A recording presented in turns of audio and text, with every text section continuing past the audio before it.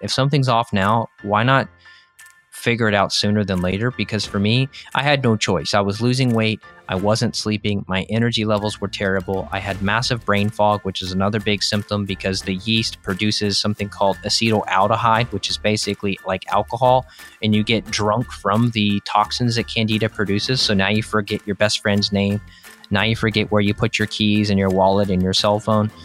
That's when you got to fix stuff. Now, can you get fixed if you're at rock bottom and you're listening? Totally. But man, it's just a lot easier when you're not that deep in the rabbit hole.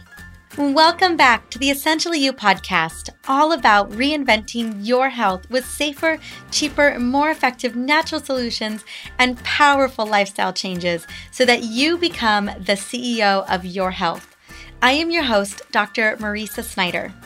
Today I'm talking with Dr. Evan Brand, and we are discussing the connection between gut bugs and the root cause of fatigue, weight problems, and hormone imbalance.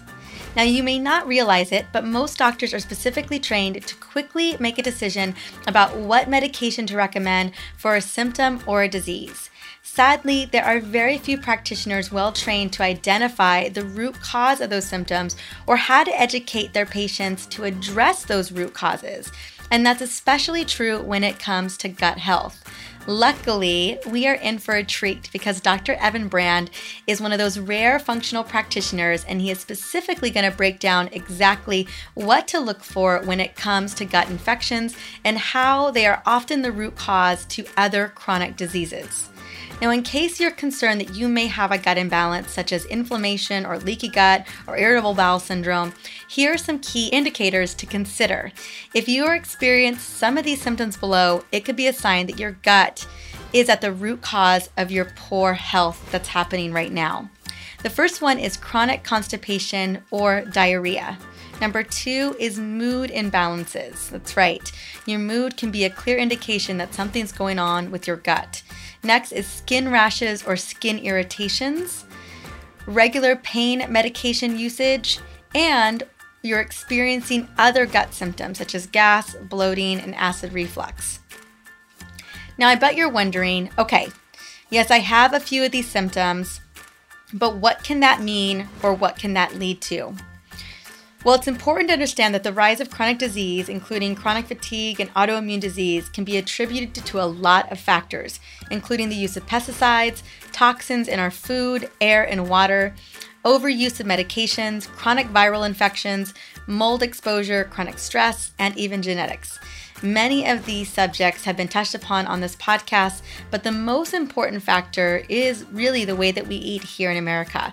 I know that you've heard of the standard American diet, which is really processed foods, sugars, carbohydrates that aren't serving genetically modified ingredients, and then also foods that are low in fiber, plants, antioxidants, and core nutrition. Now, the standard American diet most specifically can cause a lot of gut imbalance, potentially leading to other health issues.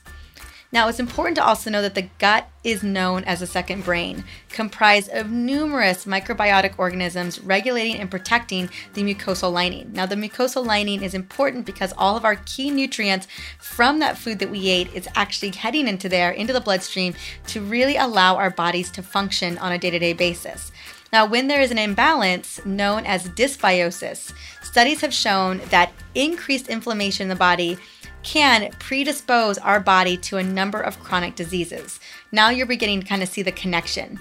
Now, when the permeability of our gut lining has been altered due to what we eat, our stress levels, our medication usage, or just a bombardment of toxins due to our environment, this allows toxins, bacteria, foreign substances such as food, proteins, and antigens to enter into the bloodstream, causing leaky gut.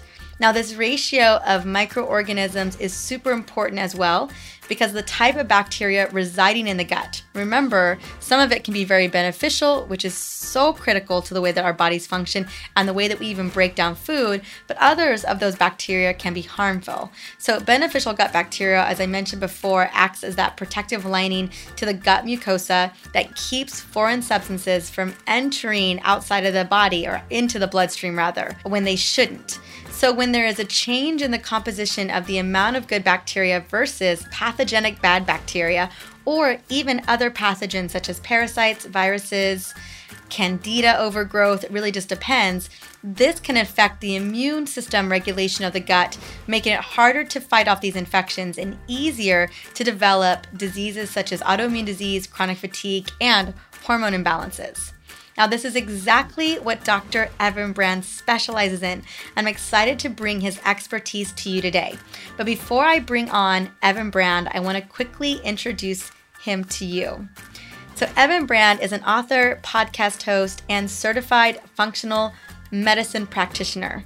He is passionate about healing chronic fatigue, obesity, and depression because he had his own issues with irritable bowel syndrome and depression early on in life. Now, he uses at-home lab testing and customized supplemental plans to really get to the root cause of what's going on for a range of health symptoms.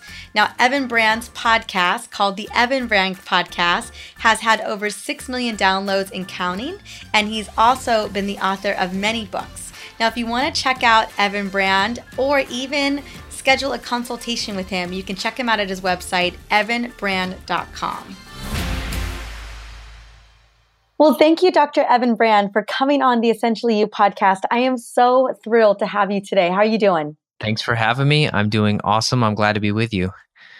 Wonderful. Well, I want to jump on in. You are a functional practitioner, and I know that you have a big story around that because so often when we decide to go into this realm of medicine or this healing modality kind of treating people, we oftentimes have a story connected to it. So what brought you into functional medicine, and how did you decide that this is how you wanted to take care of your patients? Yeah, great question. I had to do it to fix myself, really, which is most of us were wounded warriors. You know, we've got scars and battle wounds from what we dealt with. And for me, it was irritable bowel. You know, I got a diagnosis of IBS when I was a teenager and dealt with depression for probably a decade. I mean, honestly, you know, I do so many interviews a year that the longer and longer and the more I think about this, the further back I can trace back my symptoms to even early childhood when I would just brush stuff off and I thought it was normal, like being just exhausted and feeling like there was a cloud over my head and having skin issues and gut issues. I mean, some of the stuff I just brushed off that now I look back and I was like, man, I was like 8 years old. I was 10 years old. I was 12 years old and I already had symptoms. And then the straw that broke the camel's back for me was when I ended up in college, like most people. Oh, goodness. College. Yep. Oh, the Yep. Costco runs, the ramen noodles. Ugh. Yep. So I went to business school and figured I didn't want to be a bean counter, but that's when my health really took a dive because I was working third shift at UPS to pay for college. And so I was up at midnight. That was when my shift started at work and I would get off at 5 a.m. I was working under artificial blue lighting, which we know how terrible that is now. And obviously I was operating opposite of Mother Nature's rhythm. You know, I was up at night and sleeping during the day, which was just completely backwards. And of course, my energy levels were just abysmal and had many unresolved gut issues, mood issues. My skin was probably a big one. My fingernails, that was a sign that something was really off. And I tell people all the time, just check your fingernails. That's kind of the first sign that something is going off in your gut. If you see vertical lines, vertical ridges, you may even feel the texture on your fingernails.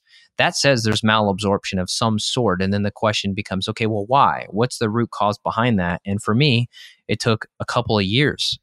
More than that, really. Probably took 5 years to figure it out. But after some comprehensive stool testing, which is something that your conventional doc and even your quote unquote specialist, your gastroenterologist, they're still using outdated testing called antigen-based testing, which can be 20 to 30 years outdated.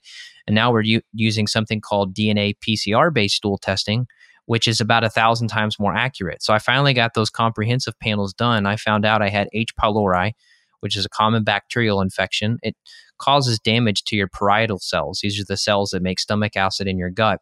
And when that happens, you start to reduce levels of stomach acid. Now your food starts rotting and putrefying in the gut, and that starts to feed and allow yeast, candida, and fungi and other bacteria to overgrow. So when you hear about SIBO, kind of a generic term, I don't really like it because I'd rather know the species of bacteria. But because that's the buzzword, that's what I'll use in this context. You know, I definitely had SIBO going on. I had a yeast overgrowth. I had H. pylori. I had multiple parasites, one called Cryptosporidium, one called Giardia. Those both come from contaminated water. My guess is that when I lived down in Austin, Texas for a few years, there's a place there, maybe you've been, called Barton Springs. It's a kind of a wild spring, if you will, that has concrete wrapped around it. And the water is freezing cold and it's very refreshing. But most fresh water in the US, lakes, rivers, streams, creeks, etc., is contaminated with parasites. And you can get this stuff up your nose. You can swallow the water. And we're talking microscopic bugs. You're not going to see it, but it can cause widespread damage and inflammation to the gut. And then that causes more symptoms: brain fog, fatigue, energy issues, sleep problems. I had insomnia at the peak of all these gut issues. And I didn't really get out of this trench until I got rid of the infections. Like, I had done the whole paleo thing. I dialed in the diet, tons of plants, organic as much as possible, all the good things that you should be doing, meditation, all the cool stuff people talk about, but it didn't work. And it was because I had these root causes. So I tell people, I don't care how many supplements that you buy. If it's just guessing and checking, then that's what it is. It's guessing and checking. And so now I've just adopted this whole philosophy of test, don't guess, because I've kind of coined this term, supplement graveyard. So many people have a supplement graveyard. You've got 20, 30, 40, 50 bottles of something that you've purchased. Maybe you heard it on a podcast or a blog. And you're like, well, why the heck did I buy this? And what is it actually doing for me? Or is it doing anything? And I want to just save people from the thousands of bucks that I personally spent on nutrients trying to guess and check. And that was before I got the data. But once I got the data, I cleared the infections, and now I feel pretty darn good. You know, a couple little random symptoms will pop up here and there. Like, I just put a podcast up today actually about this story, but a couple weeks ago, I popped up with a couple heart palpitations. I was sitting down at night with my wife, and I started having some heart palpitations. I thought, okay, this is strange. I'm not stressed. The next day was an off day. Wasn't stressed about work. Slept pretty good that night. Blood sugar was pretty stable. Kind of ruled out all the cortisol, adrenal stuff. And finally, I thought, you know what? I'm going to go run some blood work. So I threw together a little custom blood panel, and I looked into my iron and my ferritin levels and my iron saturation. And guess what? My iron and ferritin were like 5 times higher than normal. And what you'll discover is high iron, high ferritin, they can cause the same symptoms as low iron, low ferritin, which is something we typically see with women due to excessive menstruation. We'll see things like hair loss and fatigue and breathlessness. You know, the women just can't catch their breath. A lot of times it's a iron ferritin anemia. Me, I was off the charts. So long story short, you're like, okay, Evan, this is a tangent. How'd you get here? Well, it's because I'm telling you, look, there's no finish line with all of this. There's always going to be symptoms that pop up in your life. But if you can know what you're doing, you can run some tests like that. I literally threw together a blood panel. I printed out the rec form. I ran straight to the lab and got it done. And then a few days later, I have my results. So it's like, when you focus on data, then you can figure out what's going on. So then I went to the American Red Cross. I donated as much blood as I possibly could. And then now I'm taking a bunch of different herbs to try to hurry up and get the iron and the ferritin back down. And I screwed myself up too, because I love vitamin C for supporting adrenals. Mm-hmm. I was doing vitamin C like all day. But the thing I forgot is that vitamin C increases the absorption of iron, especially at meal times. And here I am doing grass-fed steaks and bison and things like that while I drink my vitamin C. So if I was a female and I had low iron, I would have been in good shape. But being a man who's not consistently losing blood, my iron was through the roof. So that's kind of my long story that takes you to present day. I love it. I appreciate that. And one of the things I took away from that is, one, all of the kind of the fact checking, the testing that needs to be done. When you're taking care of your patients, and I know that you see a lot of different types of people, what are some of the big things that pop up the majority of the time? What are some of the consistencies that you're seeing going on? I would say infections are huge. I had a guy this morning, a chronic fatigue client. He'd been fatigued. He told me as long as he could remember. He said he was like passing out in elementary school and middle school on his desk, just never feeling refreshed from sleep. So I would say fatigue is probably number one. Mm-hmm. And then when you look at the fatigue bucket with somebody, you're always, I picture any health problem as kind of a bucket. Okay. And it's like cancer, fatigue, insomnia. Okay. You've got this bucket. This is the issue. What are the ingredients inside of this bucket that we can investigate, identify, and then we basically plug those holes or we drain the bucket? So with fatigue issues, I mean, we've seen, and this is a real statistic, believe it or not, in the past decade, we've seen chronic fatigue accelerate 11,000% increase. I don't even know how to comprehend that. 11,000% increase in chronic fatigue in the last decade. That's nuts. And depression now the Center for Disease Control is saying, which I predicted this several years ago. If you go back to my old podcast episodes in like 2012, you'll hear this. But I said, look, depression was sitting at number 3 back in about 2012. And I said, I guarantee in the next 3 to 4 years, depression will take over. And guess what? It did. So now depression actually is above heart disease as the number 1 cause of disability in the United States. I just actually posted something today too, that the World Health Organization is saying that we've seen the biggest spike ever in depression in teenagers, which no surprise, social media and all the other factors, part of that, depression is the highest even among kids now. And so I've had 5 and 8 and 10-year-old and 12-year-old clients, and the parents will tell me that these kids are suicidal and they're not even 10 years old yet. And of course, people say, oh man, what is wrong with these kids? And the answer is always multiple things. But when you ask, okay, what are you finding? So those are kind of the big symptoms. And then what am I finding that are the causes? Well, the infections are huge. So about 1 in 3 is the average for parasites. So out of tested, let's see, how many tests have I run? I've lost track. It's over 2,000 clients that I've tested now via stool and urine and saliva for hormones. And I would say 1 in 3 has parasites. So that could be Giardia, could be Crypto, it could be Blastocystis hominis, it could be Dentamoeba fragilis, Cyclospora. There's many, many others. Worms, I'm actually seeing quite a bit of worms. This is very new technology, like within the last 2 months. So I don't have as long-term data as I would like on this, but I'm seeing worms like hookworm and whipworm almost every day. And these could be anywhere from an inch to a foot. And we start using various herbs to push these worms out. People will see it. They'll poop out a foot-long worm and send me a picture. I've got more pictures in my inbox of worms and poop than I would like, but that's the reality. And then I would say 2 out of every 3 people have candida overgrowth, if not 3 out of every 3. Put it this way to you. If I see someone that does not have a candida overgrowth, I'm very surprised. And speaking of candida, you're a speaker on my summit. So I don't know when this interview goes live, but hopefully people will go check out your talk because you did a killer talk on essential oils and candida, which I think is going to be pretty profound for the audience. And that's such an important topic because yeast is so common. I agree. So there's the little mention about you and for people to go check out your interview there. It's called Candida Summit. Yes, it is. It's going to be amazing. And I know we're going to touch upon that. And so you're talking about the 11,000% increase. And my parasites and worms have been around forever. Gosh, potentially longer than we have. What else is playing a role here? Because it can't just be the parasites. It can't just be the gut imbalances or the microorganisms that are existing in our gut. There has to be something else happening with us where we've seen such a massive increase in depression and depression, anxiety, exhaustion, fatigue. What else are you seeing that's going on besides the microorganisms? The opportunistics is what I like to call them. Yeah. Good question. I'll have to blame a lot of it on mitochondria, but then the question becomes, okay, well then our mitochondria are powerhouses of the cell. Why are they dysfunctioning? So if you keep asking why, usually you'll get to the answer. And the answer would be toxins. And so I run a test called GPL Tox, TOX. It's a toxin report that you can run via urine through a company called Great Plains. I did an interview with the guy who founded the company, Dr. William Shaw, really cool dude.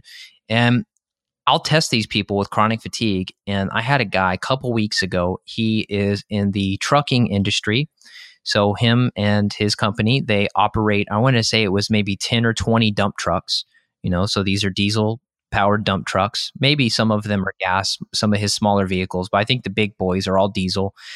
And we ran this guy's toxin report. You can look up what's called MTBE and ETBE. These are gasoline additives that most people have in their bodies at some level.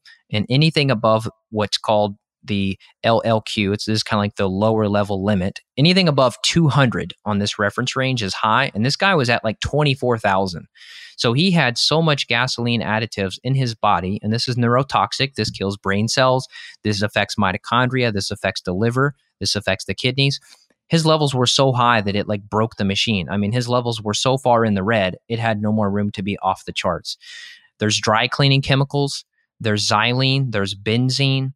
There's VOCs that are coming from your paints and your floors and your carpets and your new car smell. That's all VOCs. There's environmental pollutants, like if you live near a busy road or a busy highway. The most toxic people I've seen are in pretty big cities. Los Angeles, San Diego, New York City, San Francisco, Miami, any big urban area where Well, if you're closer to the ocean, sometimes that can help. Like if somebody lives in LA but they're real close to the beach, Good. sometimes Okay, good. I can see the ocean from my window. good. So see, you're probably because you're in San Diego, so I you're am, probably okay. Now, I guarantee there's some level of toxicity, so you for could run your sure. report and find out. But generally speaking, if you're closer to the ocean but you're in a dense urban area, you have some level of protection just based on the ocean breeze. So the toxins are huge. Antibiotics. I mean, if you're eating organic and you're eating food without antibiotics, then that's good. But let's say you had a dental infection, or let's say you had an ear infection or something, and you go and you take antibiotics. I can't tell you how many cases, including my own, started after a round of antibiotics. So fatigue, yeast overgrowth, etc. I would say vaccines, which is controversial, but if you look into some of the chemicals and preservatives used, especially, I've seen a lot of people, I'm not talking just children with chronic fatigue that have been vaccinated, I'm talking adults as well. Work with quite a lot of veterans, people that have come back from Afghanistan and some of the other current wars. And a lot of these veterans, you run their toxin report, they're off the charts with heavy metals and other various toxins. Maybe they were operating a tank or they were operating some big diesel truck. So it's just the modern reality. And this doesn't mean, okay, let's all go live in a bubble. This just means, no, you got to get the data, figure out what your puzzle pieces are. Because think about it like this. If you're a Lyme expert, you're going to diagnose everybody with Lyme and you're going to say, okay, their fatigue is caused by Lyme. If you're an adrenal expert, you're going to say, oh my God, everyone has adrenal fatigue. Everyone's problems are adrenal issues. If you're a thyroid expert, you're going to come on and say everyone's issues are their thyroid. So I try to be a specialist, which is good in a sense because I work on the gut so much, but I try to be a generalist functional medicine guy too, which is say, look, okay, I don't want to have dogma. I don't want to try to blame everything on one thing because it's usually incorrect if you do so. Agreed. This is the thing that's kind of keeps pressing on. And I know how important it is to get tested. I know how important it is to get to the root cause. But there are so many people, Evan, that are not getting tested. What do we do about them? I know there's a lot of people listening to this right now and thinking to myself, like, oh man, I don't even know where to begin to start. And, you're just one person. You yourself. And I know that your schedule is packed. I can't even imagine what your waiting list looks like. What do people begin to do if they are showing symptoms? Clearly, like you said, we're living in a toxic world. Majority of us are in these major cities. What are the things that we can begin to do? Because you talk about that supplemental graveyard, and, I take supplements every day. And luckily I've been tested. And I know even with being tested, and you kind of gave that example today as well, that even though I have done all this good work, all of a sudden I started having these palpitations. I knew I needed to get more testing. And you were able to kind of whip up a tailored panel real quick. But I know that's not everybody. So what do you do for people who aren't able to get to someone like you or myself? Well, one thing I forgot to mention too are the various pesticides. So if you're not eating 100% organic at home, make that your goal. Yes. Also, make sure that you're not using a bunch of chemicals and crap around the house. I had a lady who I've never seen a level on her toxin report. She had this insecticide that was just off the charts. I said, are you like in the bug industry? Like, do you go around spraying people's houses for bugs or something? Like, what's the deal? I don't have an explanation. I've never seen somebody this high. She goes, oh no. She goes, I'm a freak about bugs. She goes, if I see one spider, I call the bug man and have him come bomb my house. I'm like, oh, good Lord. So this lady, she hires the bug people to come in probably 12 times a year. She has several young children and they just bomb the entire house with the bug chemicals. So make sure that you're not doing something silly like that. Make sure you're not using Roundup. It's got such a cute little name, Roundup, weed killer. It's like, okay, this is glyphosate. This is one of the biggest, and a lot of times it's combined with 2,4-D, which is another ingredient that was used in Agent Orange, which they sprayed from above during the Vietnam War to take the leaves off the trees. It's a defoliant and it's toxic stuff to the mitochondria. So if we're kind of talking about the context of fatigue, which is probably the most common symptom that a lot of your clients or patients are listening to and dealing with, that's a huge one. So if you get the glyphosate out, you stop using Roundup, you start using organic products instead around the home. If you pay somebody, cool, there's organic lawn care services you can hire. There's peppermint oil, for goodness sakes. I mean, there you go. I just bought some cedar oil. Where I live, we've got a ton of woods and a ton of ticks. And so I've been looking for a natural tick kind of spray, if you will, for the outdoors. So I bought this. It's called Wonder Side. It's pretty cool. It's an Austin company, and it's a concentrate. So you just hook up your water hose and you just spray your yard with it. And like I said, we've got tons of wood. So I'm hoping that I can reduce the amount of ticks. I've already pulled off probably 15 or 20 ticks off myself this year, and we're just getting started. So really hope to mitigate that. And then back to your question about testing, what do you do? Well, I mean, people like you and I can order testing. So even if you have to wait a month to get to you, or you got to wait a month or however long it is, 6 weeks to get to me, you can still run testing now. So try to get those foundations run. And I would say your foundations are always going to be looking into the big body system. So this is your adrenals that you can test with saliva. Some argue that urine testing's better, although the literature is not really saying that's true. There's stool testing that you can look at that you can do at home. There's urine testing, which we talked about for chemicals. There's organic acids testing you can run at home. And that way, if you're waiting for a practitioner to have availability, you've already got testing in the works. And then if you're thinking, okay, then the next question comes up, okay, well, functional medicine is generally a cash service. It's not covered by insurance, et cetera. What do I do? Well, that's when you've got to have either a coin, and you flip a coin because all these labs are important, and you say, okay, heads, I get this test, tails, I get that test, or you reach out to a practitioner and you say, okay, based on my case, I've got a limited budget. Here's my priorities. Where would you start?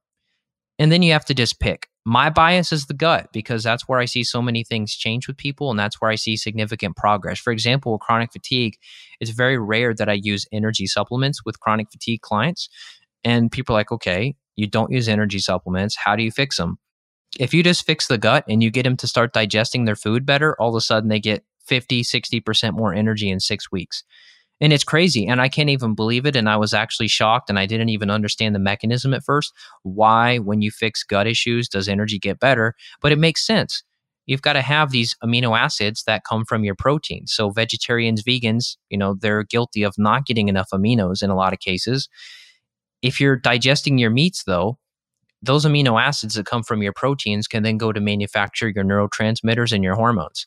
And if that nutrient absorption was messed up because you had an H. pylori infection for a decade, well, you can see how just fixing the gut bug, using digestive enzymes, potentially probiotics, depending on what phase you're in, all of a sudden energy level's better. And we didn't give you energy supplements because now you're making your own energy. So that stuff's pretty cool. And it's always just so rewarding to see stuff like that. I love that. It's a really good way of looking at it. And I want to dive a little bit deeper into gut. As one of the things that you're looking at all the time, or what you're seeing when you're doing your testing, are the parasites, the worms, the candida. What are core symptoms that people begin to experience outside of fatigue? Is it bloating? Is it constipation? Things that because a lot of people don't realize that it's all happening in the gut first and foremost. So much of our inflammation is happening there, but then we start to see symptoms in our thyroid. We start to see symptoms in our adrenals. That's where we start to really think that that's the problem, but usually it always centers back to the gut. So where are the core symptoms that really can show people, whoa, this is the gut issue that's really existing for me? So I mentioned the fingernails, Yeah. Check out your fingernails. If you have any issues with your skin, this could be rashes, this could be patches of weird skin, this could be some type of like an eczema, dermatitis issue. It could be a scalp issue. So especially for your kids, I work with a lot of toddlers because many people don't work with young kids for some reason, but I've had to graduate myself into working with kids because nobody else was out there. A lot of kids with cradle cap, if your kid has cradle cap, that's a candida overgrowth in the gut, and you could pay the money and get me to prove it to you on a piece of paper. But trust me, if you see a scalp issue, like a big yellow crusty scalp or some dandruff, there's likely a yeast overgrowth in the gut. Other issues, I mentioned insomnia. That was a big one for me when I had sleep problems, when I had gut bugs. Waking up, not feeling refreshed. That's a big one. Issues with appetite. So appetite could go either way. Appetite could go down. When I had H. pylori, I had no appetite, and I actually lost a bunch of weight. That's how I figured something was wrong, because I lost like 25 pounds without trying. I was freaking out. Thought I had cancer or something. Thank goodness I didn't. Just had infections that were stealing my nutrients. So it could be appetite's going low, or it could be your appetite is ravenous. You may get done eating your meal and you think, okay, did I even eat something? Am I actually satiated or not? And that's a big sign. If you're just eating, you're never really feeling full. So then you're binging to try to repair the issue, which is really you're getting robbed of your nutrients.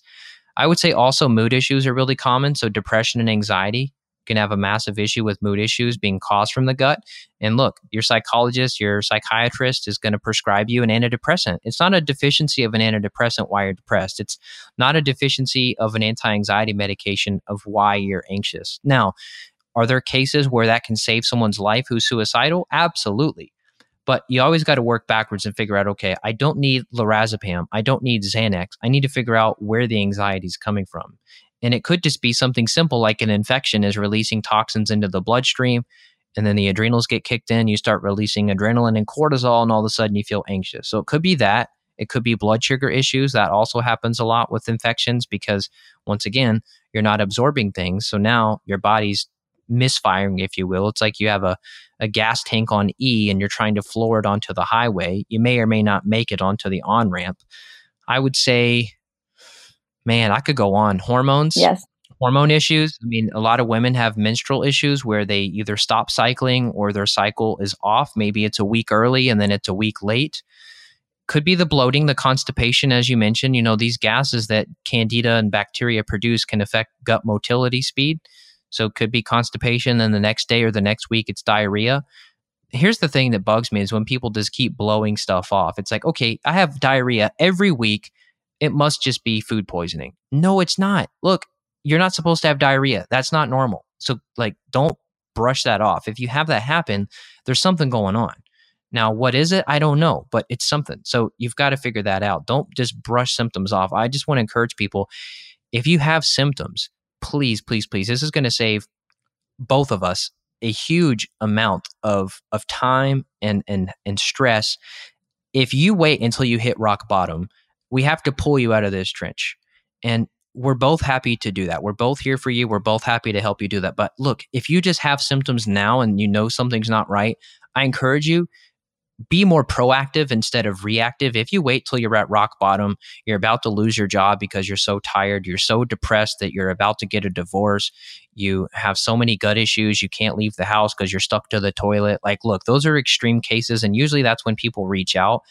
I just want to tell you, look, you don't have to do that. If something's off now, why not figure it out sooner than later? Because for me, I had no choice. I was losing weight. I wasn't sleeping. My energy levels were terrible. I had massive brain fog, which is another big symptom because the yeast produces something called acetaldehyde, which is basically like alcohol, and you get drunk from the toxins that candida produces. So now you forget your best friend's name.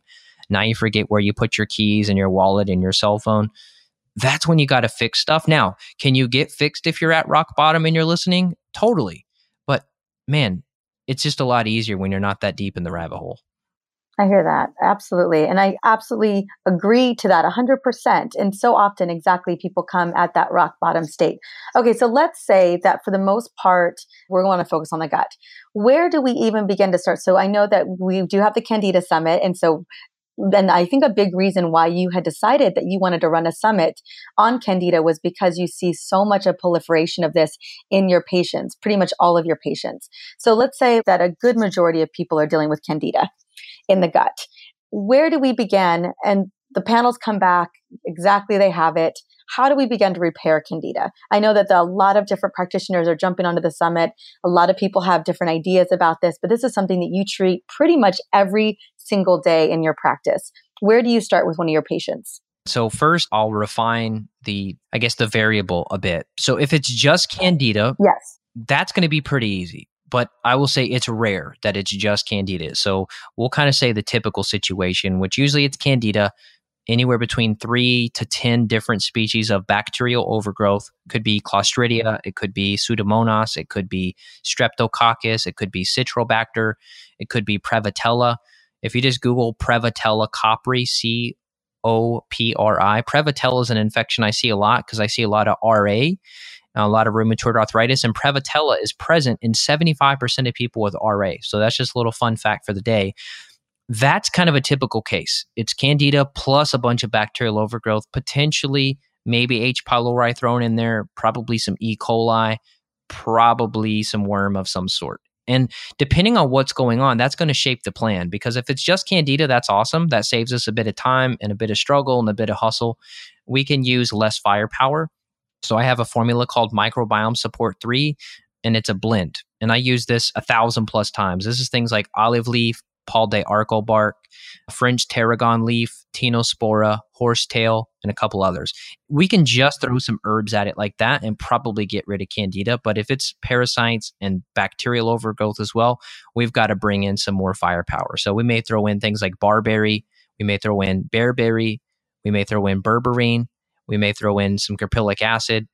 There's 20, 30 different herbs, which a lot of us practitioners rely on, and everybody's going to have their personal spin and favorite on which one they think is going to do the best, whether it's oregano or something like monolaurin, which is like a coconut extract. I don't really care what blend you use as long as it works. So could you just randomly buy a bunch of these herbs I've mentioned and throw it together and get success? Maybe, but it's probably better to use someone's formula that's going to have a combination of everything and the right ratios and blends. Like I said, so there's tons of stuff out there. I'm not telling you, hey, my way is the only way. I'm just telling you what I've done that works. And then the question with candida always becomes, okay, well, what about fermented foods? Things like kombucha and sauerkraut and kimchi. And my answer, and this is not some scientific study because who's going to study this? There's no money in investigating this. This is just a clinical pearl I found. When people have a yeast overgrowth, generally speaking, I will pull out the kombucha and some of the other fermented goodies just for the first 3 to 4 weeks so that we can make progress with the yeast. I agree. Yeah, I totally agree. I take people off. It amazed me how much people drink, like how much kombucha. They're addicted to this stuff. No, I mean, I love kombucha too, but you can get crazy with it. The worst case of a yeast overgrowth I've ever seen, when you got the organic acids back, there's 2 markers called arabinose and tartaric acid. These are ways that we can measure the level of yeast. The highest level I've ever seen was a lady who was drinking 5 kombuchas a day. I mean, that's just nuts. Okay, kombucha is good, but a gallon of it's not good. So no, I always recommend like a shot. I would agree with you. I think a conservative approach is much smarter. And is it bad for you when you have candida? Not necessarily. I'm not saying it's bad. I'm just telling you what I do to get success, and I pull that stuff out temporarily. Now, can you add it back in? I'm sure.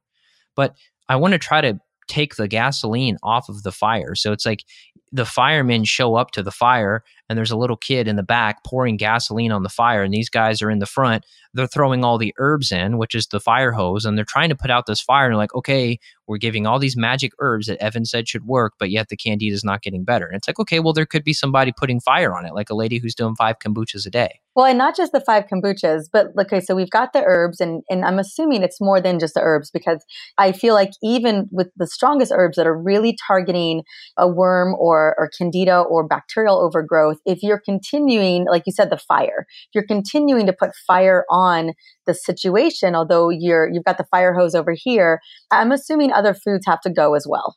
Yeah, and I don't agree with the approach of, okay, you basically need to just starve to death to beat candida. You know, sometimes these people come to me, Evan, I've been on this candida diet for 6 months or whatever. And it's heartbreaking to see this. Yeah. And it's like, okay, look, the perfect diet is not going to magically cure it. Like I had a woman actually this morning email me. She says, Evan, I've been doing a plant-based diet to cure my cancer. And I read stuff like that and I get sad because so many people talk about diet, and I started off my career as a NTP, a nutritional therapy practitioner. That's all I did. It was food is medicine, and I think food is medicine, and it's very powerful. Yep. But at a certain point, look, if you're just doing a plant-based diet to treat cancer or maybe candida, but just regarding that email, that's sad and that's scary to do that. So I think, yes, the diet can be a needle mover, but can you cure yourself of all your problems if you just eat this miracle diet from this book that you bought? Probably not. Now, do you need to reduce your mangoes and pineapples and all the crazy sugary fruits? Snicker bars? Yeah. Yeah, exactly. Evan, they're still eating Snicker bars out there. Oh, I know. I can't even believe they still manufacture those. It's terrible. You know, a lot of people, I'm just trying to get them on mango. Oh, I know. Well, and I say there's a huge percentage of people like that still are needing the transition from fake food to real food. Yes. But we're talking about those who are actually, they come to you 4 months, they've been on this candida detox or whatever, and they've completely changed the food. And I've gotten those patients as well. And still we've got to do some modification on the diet. But you're telling me the big piece of this is really getting the right formula. That's the needle mover for you. Yeah, I don't think that, okay, if all of a sudden you were eating a handful of blueberries and you eliminate that handful of blueberries because, oh my goodness, fruit is evil, fruit is the devil, it's going to feed candida. I don't think that's going to be a significant needle mover. Now, could you potentially get better a few days faster if you were to cut out something like a handful of blueberries? Maybe, but I mean, if it's a pretty low glycemic fruit like berries and it's not causing any major blood sugar issues, you're probably going to be okay. I don't think you need to lose sleep about you had a little bit of fruit here and there. Now, there's always disclaimers and there's always caveats to that. So we're just kind of speaking to a big general audience. General. Yeah. I did fruit the entire time during my Candida protocol when I had parasites and bacterial overgrowth. I did fine. I just did berries. I did not do anything sugary. I did not do kombucha. I cut out everything fermented, including yogurts and such. And for most people, I tell them to pull out dairy except for butter. Most people do okay with butter during a Candida protocol. And I would say in 6 weeks, you should be making significant progress if you get a protocol dialed in. And then I just want to address one other common question, which is, okay, well, what about probiotics? Because everyone talks about probiotics and they're so cool and trendy and spore-based this and this comes from dirt and, the probiotic world's just kind of silly. And here's what I found. And once again, this is not like, okay, black and white, science proved it, Evan's way is the only way. No, this is just what I've seen. Throwing probiotics in too soon can be the same as throwing kombucha in too soon. I've had people where, and maybe somebody listening is shaking their head, where they take some probiotics and they feel worse. And they're like, okay, so-and-so on this blog or podcast said this probiotic is amazing. I have to take it. So I spent $70 on it. I took it and I feel like crap and my joint pain flared up and blah, blah, blah. What's going on? And that's because you don't want to come in and fertilize the entire garden right away. You may need to remove the weeds first, and then you fertilize the garden. So if you throw all those probiotics in, sometimes that makes you worse. That's why 90% of the time, I only do probiotics in what I call the post-infection phase, which is phase 2. So clear out the bugs. Depending on the symptoms, depending on the infections, typically there's a retest in between to see if we've cleared out all the bad guys. If symptoms are better and budgets are concerned, we may skip the retest. And then phase 2, that's when we'll throw back in some of the fermenteds, maybe just like a forkful of this, a forkful, a spoonful of that, a sip of that, and see how people do. And then you should be smooth sailing. But this is not something you need to be doing over and over again. If you've been trying to target and get rid of Candida for a decade, then your practitioner is probably not doing something right, or they're missing something, or maybe you're sneaking some cookies that you're not telling us. This should not be a lifelong battle, I guess is my message. Got it. So after 6 weeks, we should really begin to see a clearing. And I agree, 6 to 8 weeks, usually when I see all of that clear out. And then we're not talking about a lifetime protocol here. I mean, clearly a lot of habits need to be consistent. Lifetime, this is all a journey. But when you're clearing those bugs, I mean, not that they're not going to come back, but we should be pretty clear. Things should begin to start working again. I would say so. Brain fog should be dissipating. Energy levels should get better. Your poop should get better. Your sleep would likely get better. Sex drive should get better. The way you feel after meals should get better. You shouldn't get 8 months pregnant and you have to unbutton that top button on your pants. That should not happen. That's not normal. So if that's still happening, you probably got some more work to do. Got it. And then just a real quick question. Digestive enzymes. Do you feel like they could play a big role for people? Oh man, they're huge. They changed my life. And they changed my life too. I take them every day. I love digestive enzymes. So I was just checking in with you about that. I do too. I'm giving you some Air 5s right now. Love it. Yeah. So, I mean, I got turned on to enzymes when I was doing a lot of my nutritional therapy training. Mm-hmm. I came across Dr. Jonathan Wright's book, Why Stomach Acid is Good for You. And basically he tested, I don't remember how many thousands of patients with something called the Heidelberg test, which doesn't sound too fun. You take a pill that has a string attached to it and you put it down your stomach and it tests your pH. And just for people that don't know, you don't want an alkaline stomach. This word alkaline gets thrown around, and I just think it's kind of sad because people think that alkaline is good in every aspect, and it's not. If your stomach is alkaline, that's the perfect environment for candida and bacteria and parasites to thrive. You want a pH of about 1.5 to 2, meaning that it is so acidic that if you cut a hole in your stomach, which don't do it and try it, but that if that acid poured out onto your shoe, that it would melt your shoe. That's what the stomach should be like. And that's how you neutralize not only the yeast, but the bacteria and the parasites. And so if you have an H. pylori infection, this is why so many people with H. pylori infections, like I mentioned earlier, it kills the parietal cells' ability to manufacture HCl. So now you're making less stomach acid. Mm-hmm. And then everybody says, look, this is a perfect neighborhood to move in. So you want an acidic gut. And after age 20, what Dr. Wright found was that you make less and less stomach acid every single year after age 20. So if you're 30, you don't have that iron stomach you had when you're a teenager. If you're 60, if you're 70, if you're 55, look at your levels of HCl according to his book and his research. Your levels are so low.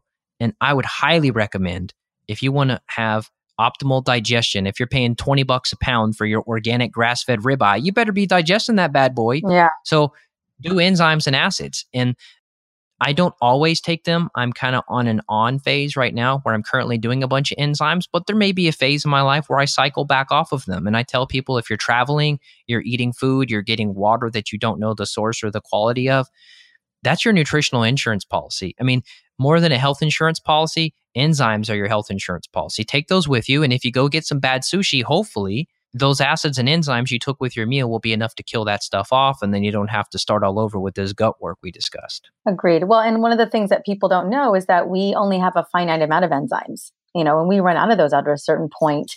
And especially if we're not getting enough of those raw fruits and vegetables to continue to replenish. So most people really do need digestive enzymes, depending on how they've been eating over the years. So here's the other deal too. People are eating when they're stressed. People are scrolling on Instagram and Facebook and playing on their phone when they're eating.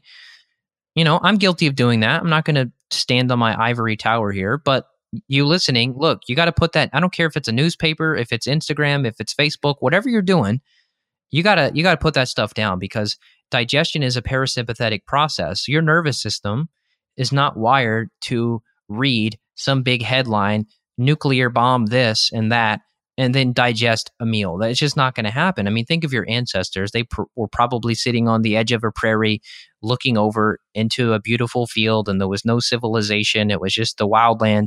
And they were just sitting there chilled out, eating some berries, and maybe they were eating some bison meat that they had harvested.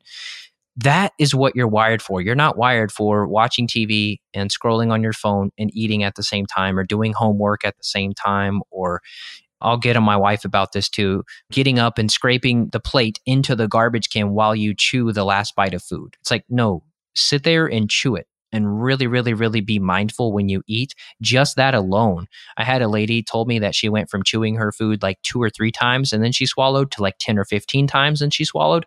And just based on that, her bloating went down, and all she was doing was chewing her food a little bit better, which was kind of pre-digesting it. Yes. And guess what? That's free. That cost $0 to do. Agreed. Absolutely. And don't think that taking a digestive enzyme is going to solve your non-chewing problem, although it may do a little bit. Right. I mean, and here's the deal too. You've got places like Chipotle and Qdoba and some of these other like fast food places where you can get higher quality, but it's so soft and mushy that you just shove that mush down your throat. It's avocado and guacamole and rice and meat, and you just shove it down and you don't even have to chew it. I mean, it's like nursing home food or something. It's just too easy. So you want to be eating stuff with texture that requires you to chew. Chewing is good. And when you start chewing, that sends the signal downstream through the vagus nerve to the stomach. Hey, look, we need to start making acids and enzymes. Food is about to come down here. And then the gallbladder kicks in and you start squeezing the gallbladder and you're pushing out bile so that you can help digest your fats. So this is how it's supposed to work. And then of course, PPIs, these proton pump inhibitors, they do the same thing that H. pylori does. They reduce stomach acid. So if you have heartburn issue, first of all, read Dr. Wright's book. Don't take it from me, but 98% of the time, your heartburn and your upset tummy, your indigestion, it's too low stomach acid, not too high. So I'll repeat that because people are like, what? 98% of the time when you have an indigestion problem, it's because your stomach acid levels are too low, not too high. And taking Tums or some other acid blocker is only going to make the problem worse. It can relieve the symptom for a minute, but it's not fixing the issue. I love it. Well, I have one more question for you. And we've covered some things and a lot of the things that you're personally doing in your home. But what would be the one daily habit, Evan, or natural solution that really moves the needle for you and your well-being in general? Oh man, what a cool question. I would say it's being out in the woods. And if you're close to the ocean, then go to the ocean. I don't care where you go, but just immerse yourself in nature. I've got a pretty big patch of woods behind me, and I'm out there every single day. Now, the downside is I get covered in ticks. The ticks.